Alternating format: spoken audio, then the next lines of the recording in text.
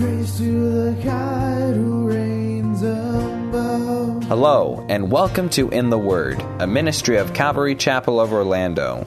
We hope that God speaks to you today as we join Senior Pastor Will Ramirez in a study of the book of Numbers.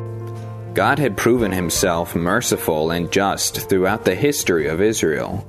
God had brought out the children of Israel from their enslavement in Egypt. He had given them his moral law. God also gave the Israelites their civil and ceremonial laws by which they would know how to live in God's presence and among God's people. But the Israelites were unfaithful, being rebellious towards his instructions and complaining about God's ways. Israel lost thousands of people while in the desert wilderness due to their rebellious nature. Would God continue to be merciful to a people that continue to be faithless? We join Pastor Will in Numbers chapter 21, verse 10. Baseball's always been my first love from a sports perspective. I like other sports, but I grew up playing baseball. There's kind of a romanticism to it to me. And so last year, seeing the Cubs and the Indians in the World Series was exciting because one of sports history's most lovable losers was guaranteed to finally be crowned a winner since both of them were lovable losers. Neither of them had had any success for a very long time. It was guaranteed that someone was going to win. It was Game 7 and extra innings, and it seemed like no one was going to win. I actually wondered if the end of the world would happen right there, and they just, the Indians or the Cubs would never win. It happened, and one was crowned a winner. The Cubs were. Well, this year, the Houston Astros won the World Series for the first time as an organization, just 4 years after losing 111 games. That's a pretty big turnaround. And it's always nice to see someone who's lost for a long time finally win. Maybe someday it will be the Magic's turn. But Israel's been losing for 37 years. But something changed last week, didn't it? They finally owned their sin, and despite their trials, things started to look up. And you know what? Maybe your story's similar. Maybe you've had lots of mistakes, lots of failures. And like Israel, tonight can be the start of the turnaround. The good news is that unlike the Indians or the Cubs or the Astros or even the Magic, your GM has unlimited resources. And so he has whatever it takes to create a winner. So are you tired of losing? Tonight's the night to start the turnaround. So chapter 21, verse 10. And the children of Israel set forward, and they pitched in Oboth. And they journeyed from Oboth and pitched at Abiram in the wilderness, which is before Moab, toward the sun rising. From thence they removed and pitched in the valley of Zered. And from thence they removed and pitched on the other side of Arnon, which is in the wilderness that comes out of the coasts of the Amorites. For Arnon is the border of Moab, between Moab and the Amorites. Wherefore it is said in the book of the wars of the Lord, what he did in the Red Sea and in the brooks of Arnon. And at the stream of the brooks that goes down to the dwelling of Ar and lies upon the border of Moab. And from there they went to Be'er, that is the well whereof the Lord spoke unto Moses. Gather the people together, and I will give them water. And then Israel sang this song. Spring up, O well, sing you unto it. The princes digged the well, and the nobles of the people digged it, by the direction of the lawgiver with their staves. And from that wilderness they went to Mattanah. We read the story here, and then they're traveling. Up to this point, it's been trial, grumble, whatever, and then judgment. Here, we see no evidence of that here in this part. They're traveling. They come to a place where they need water. God provides for them, and they sing a song. And it's almost like, going from, like a blues club to this, like a happy birthday song. It's just like, wow, everything's different. Things are starting to look up. Before we get to that point, though, they take some journey. So they've been down on the southeastern coast of Edom, but they're going to begin making their journey toward the promised land. So from verse 10 where we started to where we ended, they're going from here to there. So quite a distance. They're skirting around the eastern border of Edom and then around the eastern border of Moab. And we'll explain that in a second. But here we see victory number one is that in the journey around Edom and Moab, the Lord provides for them. It says here in verse 10, the children of Israel set forward and they pitched in Oboth. Now Oboth there means water skins. So it was probably an oasis or spring along the eastern borders of Edom, which would have been a good place then to camp for a bit. But Deuteronomy tells us a little bit more about something else that happened when they were here in Oboth. So let's turn to Deuteronomy chapter 2. And you're going to want to keep your finger there because we're going to go back and forth because Deuteronomy 2 gives us quite a bit more information about these travels and gives us a bit of insight why they're listed here and why they're important to our text. And they're right there on the east coast of Edom. And if we look at Deuteronomy chapter 2 and we look at verse 29. Notice here it says, this is where they had asked Sihon, king of Heshbon, for food in 28. But then it mentions in verse 29, as the children of Esau, which dwelt in Seir, and the Moabites, which dwelt in Ar, did unto me. Wait a second. I thought we read last time that the Edomites wouldn't give them anything. They wouldn't sell them any food, wouldn't let them travel through their land. They were unfriendly, came out to fight with them at the borders. Well, they did initially, but that was on the mountains, on the western border. As Israel goes down south, they go all down around here, and then they come up on the eastern side. That's at the point where now all of a sudden the Edomites there, they begin to be friendly toward them. They begin to have a different attitude towards Israel, and they sell them food. And you know what I find really cool about that? There was no expectation that that would happen. This was a people who looked like they were going to be ready to go to war with Israel over getting anywhere near their land, and God provides for them, even though things looked as awful as that at the first. God knew that was going to happen. That wasn't a surprise to him. They simply needed to trust him. Remember last week where they got all frustrated and upset and the way discouraged them? It says their soul became discouraged and then they started complaining about God himself. The Lord was going to take care of all those needs, even though the path would be difficult. And so God provides for them through the Edomites here. Now we move to verse 11, and so it says they journeyed from Oboth and they pitched at Abiram in the wilderness, which is before Moab, toward the sun rising. The phrase Abiram, it means the ruins of the crossing. So this would be an abandoned spring or oasis right before the border of Moab and Edom. So the Moab and Edom the border is kind of right here. Again, the Lord's providing for them with an oasis in their journey, providing them the water that they need. And when it says, which is before Moab towards the sun rising, it means they're on that, it's just telling you they're on the eastern side of Edom. If you have a map that tells you Israel went this way to get to Moab and whatever, please tear it out of your Bible and throw it out. No one seriously thinks they went that way. The problem is that when they first started doing these archaeological digs and stuff, they couldn't find half these places. And so they're like, oh, Israel couldn't have gone that way. And then they made them do a way that was exactly opposite of the scripture. That is not the way they went. So if your Bible map tells you that, like I had a few people last week say, my Bible map told me something different. That's fine. Your Bible map's not inspired. You can take it out of your Bible. That is not the way they went. They went the long way around. All right. From that oasis, verse 12 says, they picked their camp up, and they eventually camped again in the valley of Zered. Now, the border between Moab and Edom was a large valley, a large wadi. That's basically a valley that's dried except in the rainy season. So normally when it's not rainy season, it's just a dry area where you walk through and there's mountains on both sides. So then when it's rainy season, it's actually a river, and this river goes to the Dead Sea. So that's that waterway that you see right here. So they're right around here on the border at the end of that valley. That's what Zered is here. They're about to cross over into the Moabite border is what that means, which we'll get to that in a moment of why that's important. But in 3 verses so far, Israel's traveled about 200 miles. I mean, we've taken them from somewhere down here all the way up here. And they have come quite a long way at this point. And you know, that takes time for a group this big. What's interesting is that Deuteronomy chapter 2 verse 14 tells us that this stop here in the valley of Zered, it marked the 38th year of wandering. So the 39th year after leaving Egypt. We only have 1 year left before the entire first generation will have died out and they will go into the promised land. This is why it's called the 40 years in the desert. So they had 1 year from Egypt to Sinai, and then 37 years of going in circles, a year to get to this point, and then another year before they cross the Jordan and go into the promised land. That's a big detour of 40 years, 39 years, and a lot of lost time because of poor decision making. And so, I think the lesson that we can learn from that is we need to trust the Lord, right? Don't detour your life by being stubborn and not trusting God. Now, verse 13, from the valley of Zered, it says they removed and they pitched on the other side of Arnon, which is in the wilderness that comes out of the coasts or the borders of the Amorites. For Arnon is the border of Moab between Moab and the Amorites. From here, we've gone quite a ways. Their next stop, right here, they're at the river. They're going to go all the way up here. They're about to get to the border between Moab and this little tiny kingdom of Heshbon that King Og ruled over. They're about to cross over that river. They're right on, the word other side just means they're on the other side of the riverbank of the Arnon. And the Arnon is a very large wadi, currently serving as the border between the Moabites and the Amorites. Now, Israel at this point can't continue to go north. See that land right there, Ammon? They're not allowed to invade Edom, Moab, or Ammon because they're all family. Ammon and Moab are the descendants of Lot. Remember? He thought the world was over and decided to sleep with his daughter. Or, I'm sorry, let me rephrase that. The daughters thought the world was over and decided to sleep with their father.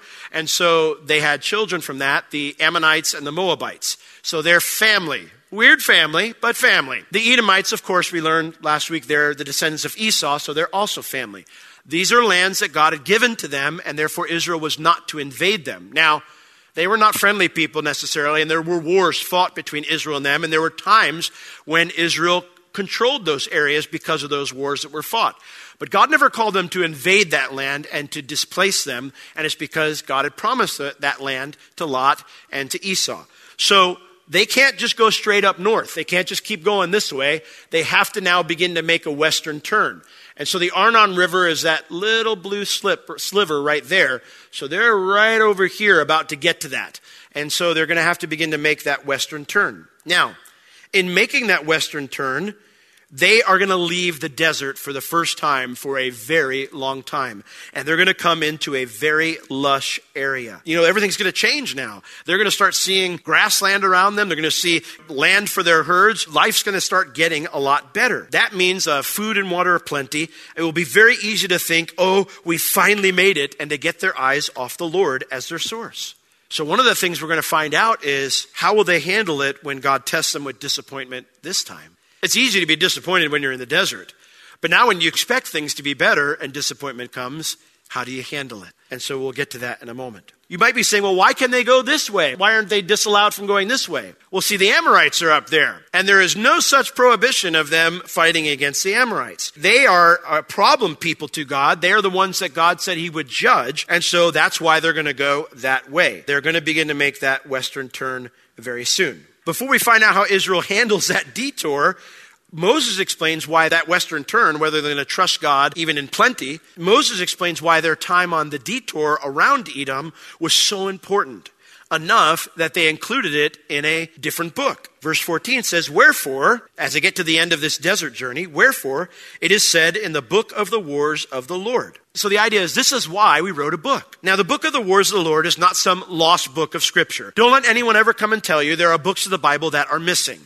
Just because the Bible references a book doesn't mean that book is inspired. Paul quotes 2 pagan poets in the book of Acts. That doesn't mean those poets were inspired by God. It means that when Paul was speaking and using those poets as an illustration, he was inspired by God. Moses, in making a reference to this book here, is inspired by God. But the book of the wars of the Lord is just a book.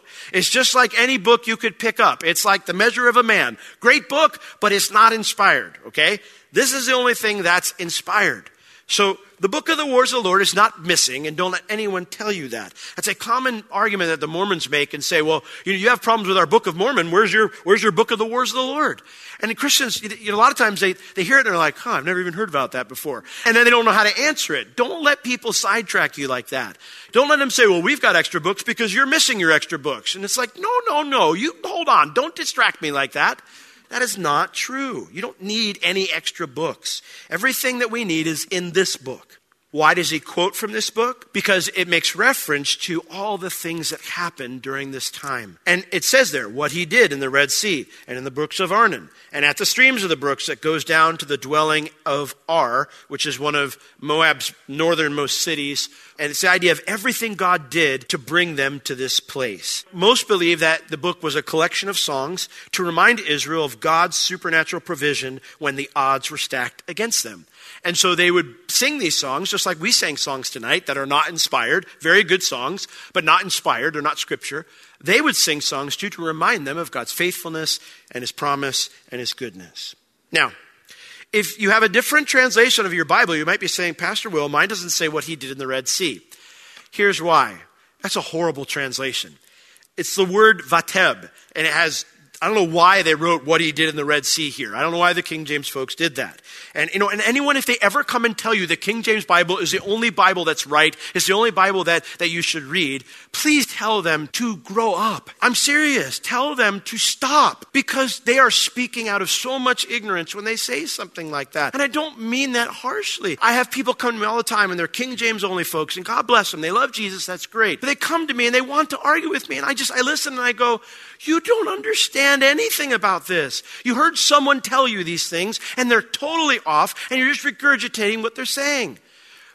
There are many things. I use an old King James. It's what I grew up on. It's what I started to memorize. It's what I feel comfortable with. It is a great translation, but it's not the original text, and therefore it's not inspired. Neither is your New King James, your NIV.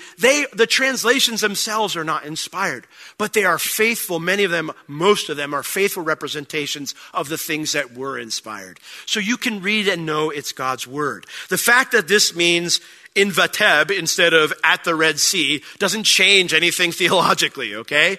I don't know why they translated it that way. Maybe they didn't understand the word right back then. But if you have a newer translation, it will say something different. Now, most people believe Vateb was a fortress in Moab that God, he just provided for them as they went around. It mentions that as well. It mentions the brooks of the Arnon, how God took care of them every step of the way. And we know that that's what that's referring to because when we go to Deuteronomy chapter 2, it explains a little bit more to us.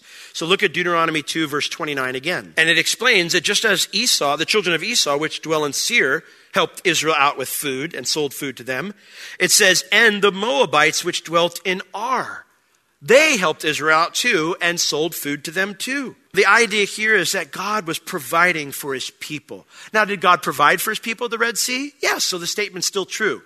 But it's probably not the best translation there. The idea here is what he did as they were journeying around the Moabites as well. They had to take that long detour through a desert instead of cutting through Moab, even though they probably could have defeated them, because we're going to see him defeat them later on. But that's a whole different story. But even though they probably could have defeated them, God took care of them in the detour, in the hard way, in the difficult way. Just like he'll take care of you and me when we're in that difficult way. He will provide for our needs just like he provided for them. Did the detour pose great challenges? Yes. Did it require God to come through for them in a way that there seemed to be no way? Yes. But God did come through, didn't he? And that means he'll come through for you as well. Might ask you tonight, are you on a hard road right now? Are you a little bit out of the way? Or you think, Lord, where are we going? Listen, are you trusting him that he'll come through for you in that way? I promise you, he will. He always does. Maybe you might be thinking to yourself, oh, thank God I'm not there anymore, man. I'm done with that detour. Have you just finished a detour and emerged from it by God's supernatural care? Good. But don't take your eyes off him now. Don't think, well, we got this now. Better times, I found at least, can be one of our greatest temptations, because in the times where we're struggling, we know we need help and we cry out to him. It's those times where things are going good that we kind of tend to coast and we don't seek his face like we need to. Well, verse 16. So from there, they went to Beer. So they've begun to make the western turn. They don't cross the river yet. They begin to make that western turn. So they're heading now. They're going to be going around here, making this. They're coming around here. They probably didn't make this. I don't know why they did that little dot there, but they're probably coming around this way and beginning to make the western turn. And so as they do that, they come to a place called Be'er. Now, Be'er, it simply means well. Like Beersheba, it means the well that was at Sheba. So anytime you see that word in the Old Testament, it just means well. So what's interesting is they don't give this place any other name because it was nowhere. It was in the middle of nowhere and had nothing was there. So they named the place after the well that they find there. It was nothing and nowhere before this little miracle. Now what's interesting, you say, what do you mean little miracle? For that is the well whereof the Lord spoke unto Moses and said, gather the people together and I will give them water. Prior to this, what happens every time Israel needs water? They start complaining, right? Whining and moaning. Moses, why'd you bring us here? There's nothing here. This time, they don't do that. And when they get there, the Lord says, guess what I've got cooked up? Gather everybody together. I want to provide water for the people. And so all the people gather together and the Lord provides. God gathers them together to witness a miracle. And instead of whining about their situation, the story's different this time. Israel sings with a thankful heart. And so when they see the water, the well that there was no well before, then Israel sang the song and they're seeing the water start to come out. And they said, spring up. We need a lot of water. Spring up, O well. Sing you unto it. Everybody, let's worship the Lord for this. Sing, spring up, O well. The princes, I don't know how it went. The princes digged the well. The nobles of the people digged it. It doesn't rhyme, so I don't know. By the direction of the lawgiver with their staves. I don't know how it went, but they sang this song. It was a worship song that they did. It was the first from their new album. And from the wilderness then, they went to Mattanah. Here, God provides for them. What I find interesting is that God is the one who tells Moses, because it says that as we are instructed by the lawgiver. God tells Moses, he's the lawgiver, and ultimately God's the lawgiver, of course, and tells the leaders where to dig, and the leaders go out and they start it, and then the water just begins to spring out. I don't think the Moabites missed a well. They didn't miss a big well on the northern border because water is priceless in that region of the world. Anywhere there was water, there was a city. That's just how it is. Like Jordan today gets a large percentage, about 60% of their water from Israel because Israel controls the Jordan River. And so they have a deal with Israel where they get a large percentage of that water. Israel actually exports more of that water than they use themselves. So on Jordan, which modern day Jordan is this whole area. This is all modern day Jordan. There's not a lot of water over there. So the Moabites wouldn't have just missed a well. So this was a supernatural miracle that either God created a well here, a spring, or the spring was so far down that no one could find it naturally. But either way, God did something that they couldn't, and he met their need. I think that's interesting because trusting God doesn't mean everything falls into place nice and neat. You might find yourself, you say, God, you led me here and there's nothing. This is nowhere. Like, why are we here? And yet the Lord says, there's a well you can't see. There's provision you don't even know about yet. I've got this. Keep trusting me and watch me do a miracle. Now, this could have been way different. Israel could have grown discouraged by the disappointment of no water in this nicer region and taken their eyes off the Lord and raged from the stress of that situation. But they don't. They wait on the Lord to do his thing, and then they respond correctly to that disappointment. They trust him and they worship. Test number 1 passed, right? They're victorious here. They have a spiritual victory here where they trust the Lord and he comes through like he always does. That's what God longs to do in our lives. When things don't fall into place nice and neatly and we're in those dry and difficult situations, that we trust him to take care of us. And when he does, we sing for joy because we've trusted him to do so. How many times have you not trusted the Lord to take care of you, and then all of a sudden he comes through and you're like, oh, it's not very easy to sing at that moment, is it? Because you feel like a loser. You're just like, why didn't I trust the Lord? It's difficult to find joy in that situation, even though God took care of you. Because in your heart of hearts, you took matters into your own hands. And God took care of you anyway. It was in spite of you, not because you were just simply trusting him. There's a great joy to waiting on the Lord and then watching him come through. And Israel experiences that here. Do you realize that you don't have to be stressed out all the time? That's not our calling as Christians. That's not a gift of the Holy Spirit. Stress. I said, but I've got bills, Pastor Will. You don't know about my bills. I know. You do. But your loving Father knows too. He knows all about those things long before they were even going to end up in your mailbox. And he loves you. And he wants to take care of you. 1 Peter 5, 6, and 7, it says, humble yourself in the sight of the Lord and cast your cares on him for what? He cares for you. You're not meant to carry those burdens around. Throw them on him. He's more than capable of handling them. God is faithful even when we remain faithless. This is what the Bible tells us. And while we can miss out on many blessings that come from obeying God the first time, we need not fear that past failures will mean God is never going to work in our lives again. God is merciful. He longs to bless you. The true blessing of just knowing God, being in his presence, trusting his nature and goodness, these will never go away. All we must do is put our whole trust in him. This is living in victory. If you have any spiritual or physical need, please contact us. We would love to pray for you and assist you in any way we can. You can reach us at Calvary Chapel, Orlando at 407-523-0800 during our office hours Tuesday through Friday, 9 a.m. to 4 p.m. This has been In the Word with Pastor Will, a ministry of Calvary Chapel of Orlando. You can listen to all of Pastor Will's sermons and find other valuable resources online at www.calvarychapelorlando.com or on the Calvary Chapel Orlando app, available on iTunes and Google Play. Thank you for joining us today. We will see you next time as we continue to learn, walk, and live in the Word.